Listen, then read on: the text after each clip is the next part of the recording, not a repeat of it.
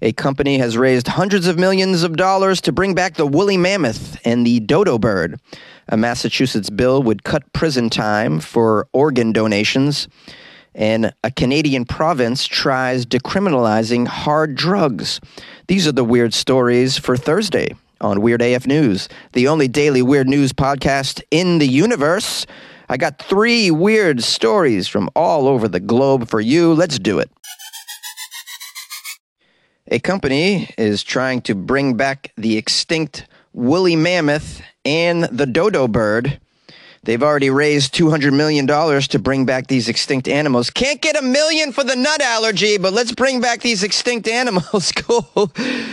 My whole life, I just got to watch people eat Nutella on a banana and just drool and wish that it was me. Can't cure the nut allergy, but let's bring back the woolly mammoth. Hey, look, I'm all for bringing back extinct animals. One thing we should also think about is maybe pouring some money into keeping the current alive animals that are not extinct, thriving. Let's provide a nice life for them as well before we bring back the dead ones. This company made some headlines. They announced that they're going to revive the woolly mammoth, and they're going to also pursue the de-extinction of the iconic bird known as the dodo bird. They're going to be using funds that they raised through what's called a Series B funding. Can we get a Series B funding for the nut allergy? That'd be pretty cool. I'm just gonna keep harping on that because I find it to be ridiculous that this thing still exists. It's 2023. You can control a sex toy over the internet from 3,500 miles away, but a man can be killed by trail mix, and we're all okay with it? This article begins with a quote from Beth Shapiro, who's a PhD and a board member and lead paleogeneticist, who sounds like she makes 100 times what I make in this closet. She says, well, the dodo is a prime example of a species that became extinct because we, people, made it impossible for them to survive in their native habitat. Yeah, and we're currently making it impossible for many species to live in their native habitat. We are taking over the habitats and toxifying the habitats. And it's no bueno for a lot of near extinct animals, sea creatures as well. I didn't cover a story, but I saw a very sad story about a lot of whales that have been washing up on East Coast shores because of wind farms that have been built in the ocean, and I guess it's creating a hazard for them. It's an obstacle for them on some level. Very sad. The good news is we have science to fix the situation, right? And if they can bring back the dodo and the woolly mammoth, then perhaps, when the African elephant is extinct, we can bring that back too, and it's only a matter of time before that bad boy's gone. Here's some more quotations from Beth. Having focused on genetic advancements in ancient DNA for my entire career, and as the first to fully sequence the dodo's genome, I am thrilled to collaborate with Colossal and the people of Mauritius on the de-extinction and eventual rewilding of the dodo. I particularly look forward to furthering genetic rescue tools focused on birds and avian conservation as well. The dodo is the third animal that Colossal is hoping to de-extinct. I assume Colossal was the name of this company that's doing this. That would have been helpful if they said that up top. It says here, along with the woolly mammoth, they're working to bring back the Tasmanian tiger. Oh, very cool. I imagine a museum of these extinct animals, and you can't help but think of Jurassic Park when you think about this. Could they bring back dinosaurs as well? Is that a good idea? Well, if the movie's accurate, probably not. If you don't know anything about the dodo, dodos formerly lived on the island of Mauritius near Madagascar in the Indian Ocean. They were 3 feet tall, weighed about 40 pounds. While there are plenty of drawings of this flightless bird, little is known about them. Well, might want to then check on bringing them back so quickly if we don't know much about them. We're going to bring them back, then all of a sudden learn that they like to feed off human genitalia. Is that? I mean, we don't want that. What if they strangely eat a diet of human hair? Next thing you know, they're just like chomping on people's heads. I think we should learn a little bit more about the dodo before we bring it back. We should learn everything we can about extinct animals before we bring them back. Can we all agree on that? Now, as part of this funding announcement, the company Colossal gave an update on the woolly mammoth project. I know you guys are wondering about that. At present, there are more than 40 scientists working on the de-extinction of the woolly mammoth, which the company has described as, quote, the cuddly version of a velociraptor, noting that they were vegetarian and not threatening. Okay, that's good that we know that before we bring them back. The team has sequenced high-quality reference genomes for African and Asian elephants and artificially derived stem cells from both, which will be used for in vitro embryogenesis, an important step in bringing the mammoth back. The company hopes to fuse the DNA of mammoths that have been frozen in ice for thousands of years with that of modern Asian elephants. Colossal says, while bringing back creatures such as the dodo and the woolly mammoth, and how this might turn heads, their work will be just as important in helping the medical and environmental fields as well. It says, while bringing back creatures such as the dodo and the woolly mammoth and the Tasmanian tiger might turn some heads, Colossal says its work will be just as important in helping the medical and environmental fields. Very good, guys. All right. Good job. I don't want to see just a freaky zoo as a result of all of this research and money. You know, help the earth. Help all the animals that are now on the earth if you can. How about that? And I don't want to see a Jurassic Park. We saw how that went south real quick. A Massachusetts bill asks prisoners to give up their organs and get out of jail early. I'm going to do a little Boston accent here and there with this one because it's fun. Massachusetts Democrats have a bold new proposal for prisoners. Donate your organs or your bone marrow and get as little as a couple of months off your sentence. The legislation, which has attracted 5 co-sponsors in the State House, raises major bioethical concerns for the 6,000 people currently held in the Bay State's prisons. In essence, this bill would ask prisoners which is more important to them, their freedom or their organs, and their bone marrow as well. I guess that's on the table. They can donate their eyelashes and get out of jail 2 months early. That sounds like a nice deal, right? If you're a prisoner. I don't know if I'm giving up a kidney, but you want some of my back hair? How about that? I'm going to give you my back hair and I get out a little early. Now, this bill appears to go significantly beyond other organ donation policies for prisoners. The Federal Bureau of Prisons says that prisoners may donate their organs while incarcerated, but only to their immediate family members. In 2013, the state of Utah allowed organ donations from prisoners who died while being incarcerated. Most other states do not allow organ donations from prisoners whatsoever. The Ethics Committee of the United Network for Organ Sharing, which is a nonprofit that administers organ transplants in the U.S., has panned proposals like this Massachusetts bill. Quote, any law or proposal that allows a person to trade an organ for a reduction in their jail sentence raises numerous issues, so says the committee. I agree. Well, let's read exactly what this Massachusetts bill states, and let's make a decision ourselves. The bill is called HD 3822. It states, the bone marrow and organ donation program shall allow eligible incarcerated individuals. It doesn't say what eligible means. I guess you have to have some organs to be eligible, I'd say, and some bone marrow. It says they will allow these individuals to gain not less than 60 and not more than 365-day reductions in the length of their committed sentence in prison on the condition that the incarcerated individual has donated bone marrow or organs plural. So, I mean, I suppose you could donate your spleen and your detachable penis, and then you can get out like a year early. Might be worth it. A 5-member bone marrow and organ donation committee, only one of whom is designated to be a prisoner's rights advocate, would decide how much time off prisoners would receive from donating their organs or their bone marrow. Now, they're saying that this current bill might not pass. It might not even be legal. According to a 2007 ABC News report on a similar proposal that was done in South Carolina, they said it's probably going to be considered a violation of federal law. Congress passed the National Organ Transplant Act in 1984 that makes it a federal crime to knowingly acquire, receive, or otherwise transfer any human organ for valuable consideration for use in human transplantation. It is likely 180 days off a sentence could constitute a valuable consideration.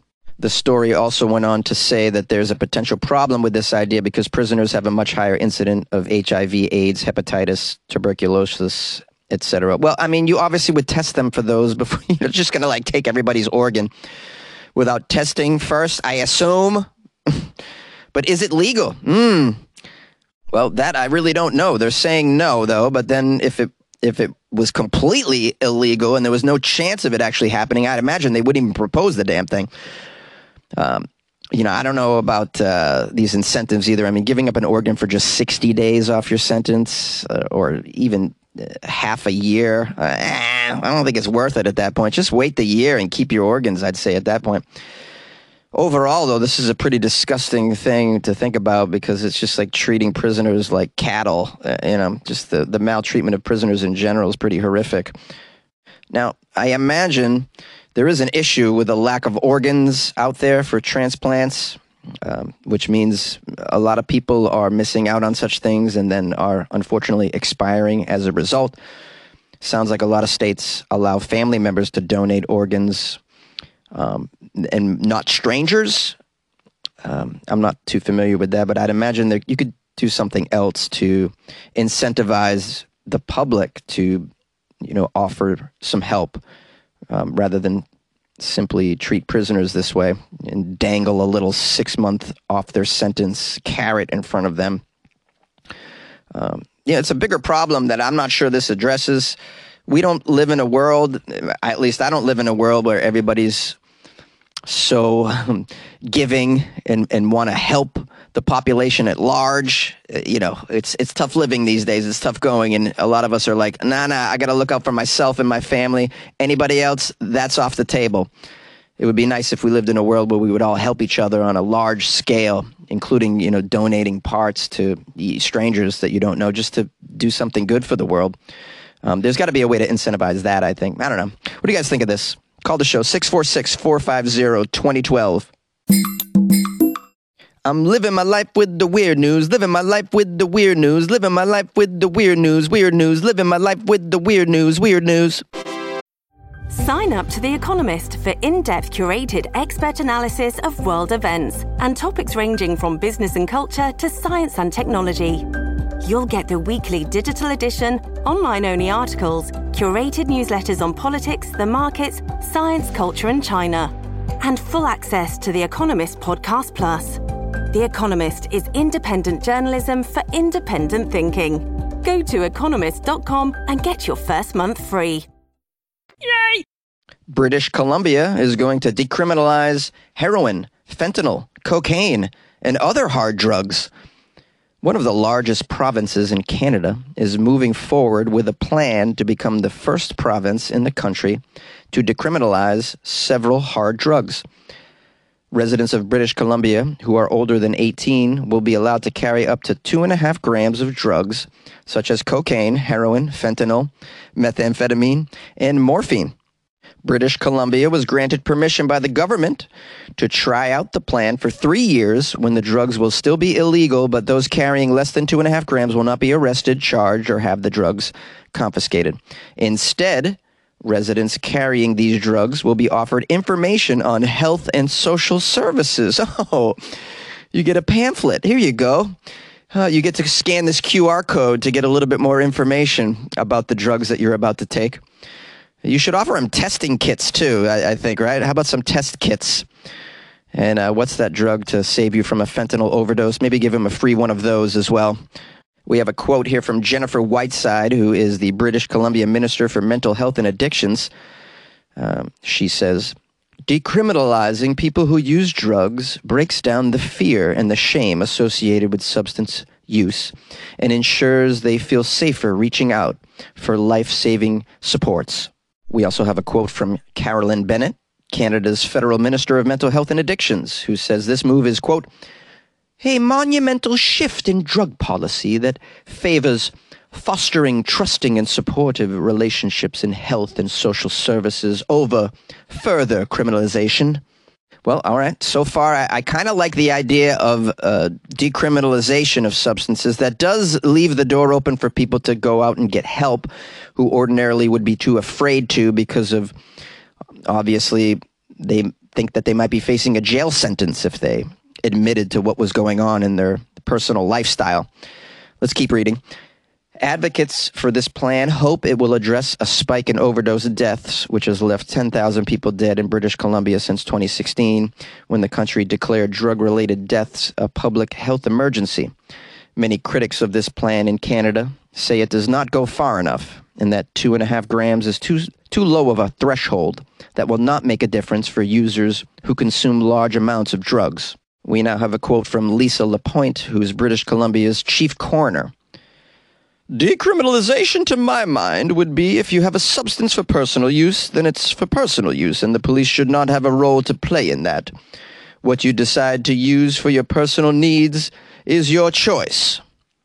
Now, some have publicly voiced opposition to decriminalizing drugs, including somebody named Chuck Doucette, who's the president of the Drug Prevention Network of Canada, who says that, quote, making drug use easier for them is kind of like palliative care.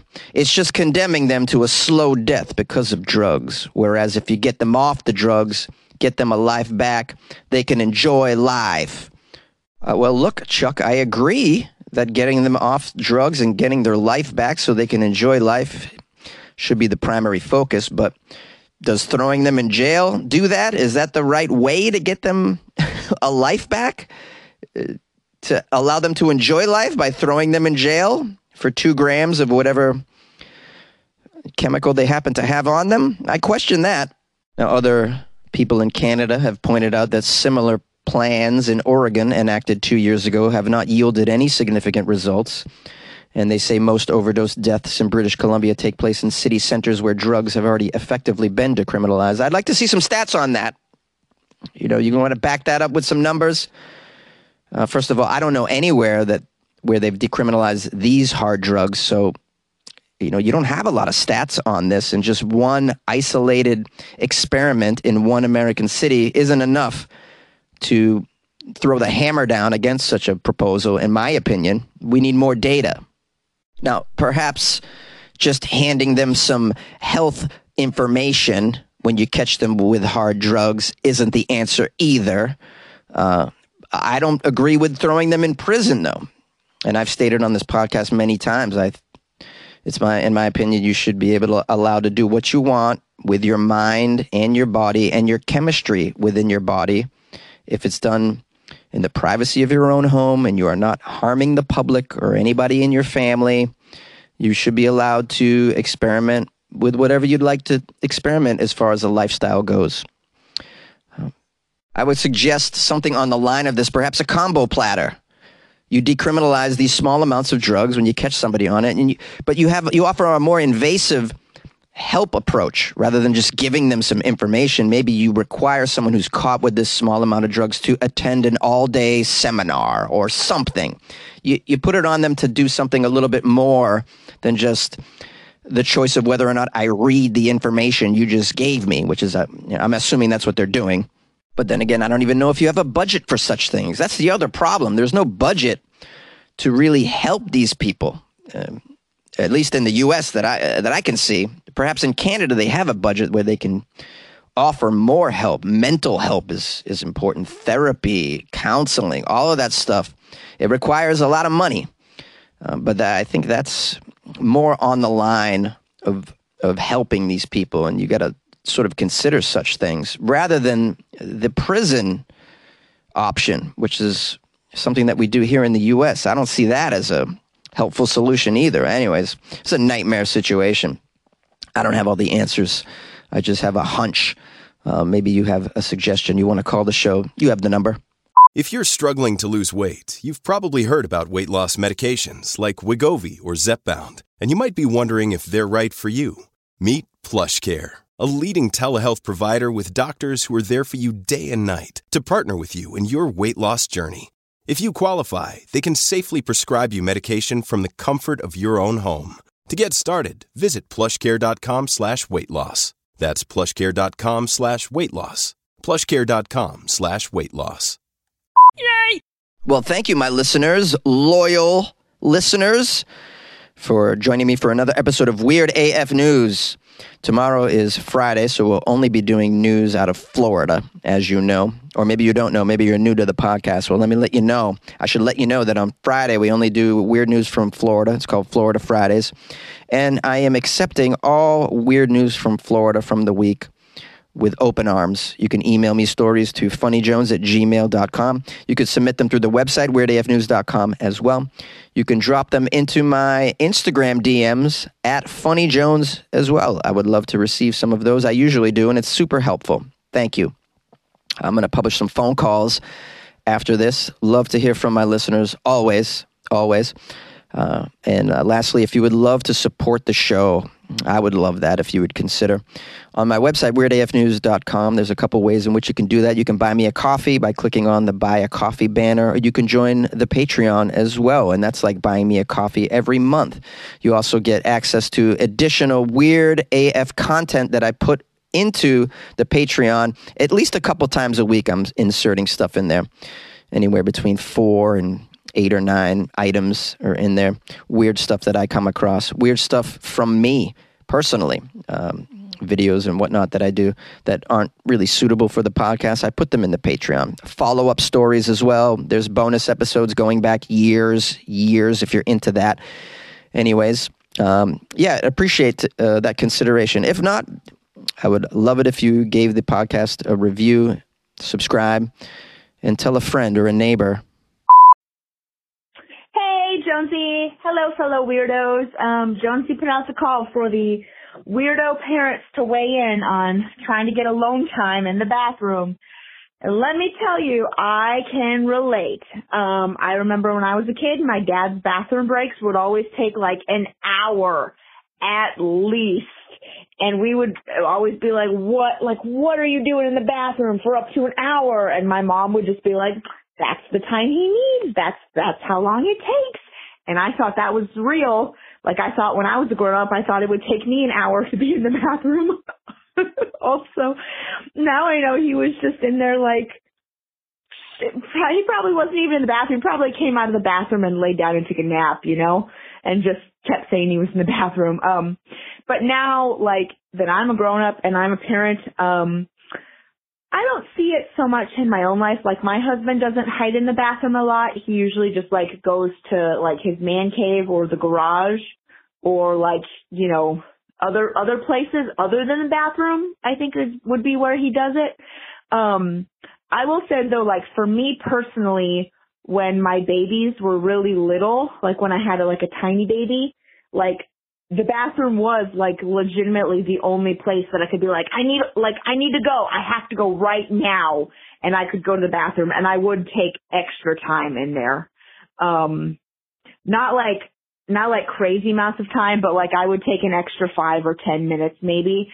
Because literally like when you have a tiny baby and you're needed all the time, and, I would tell my husband, like, I have to go to the bathroom. And, like, what? He's not going to question that. Like, you tell somebody you got to go, you need to go. Now that my kids are older, I think I don't do it in the bathroom anymore. But I do, like, go out and get a cup of coffee. Or I'll go grocery shopping and, like, I'll take longer with grocery shopping. Or I'll, like, on the drive home, I'll get a little bit lost and circle around a little bit extra. Or like I'll go, like I have my pedicures, I have my chiropractor visits, grocery shopping, like that's my alone time now that the kids are a bit older. But I do relate to those that are hiding in the bathroom. So good luck with your life, man. I would say good luck with your bathroom trips. Good luck with your bathroom visits. Good luck with your kids. Good luck with your life, man.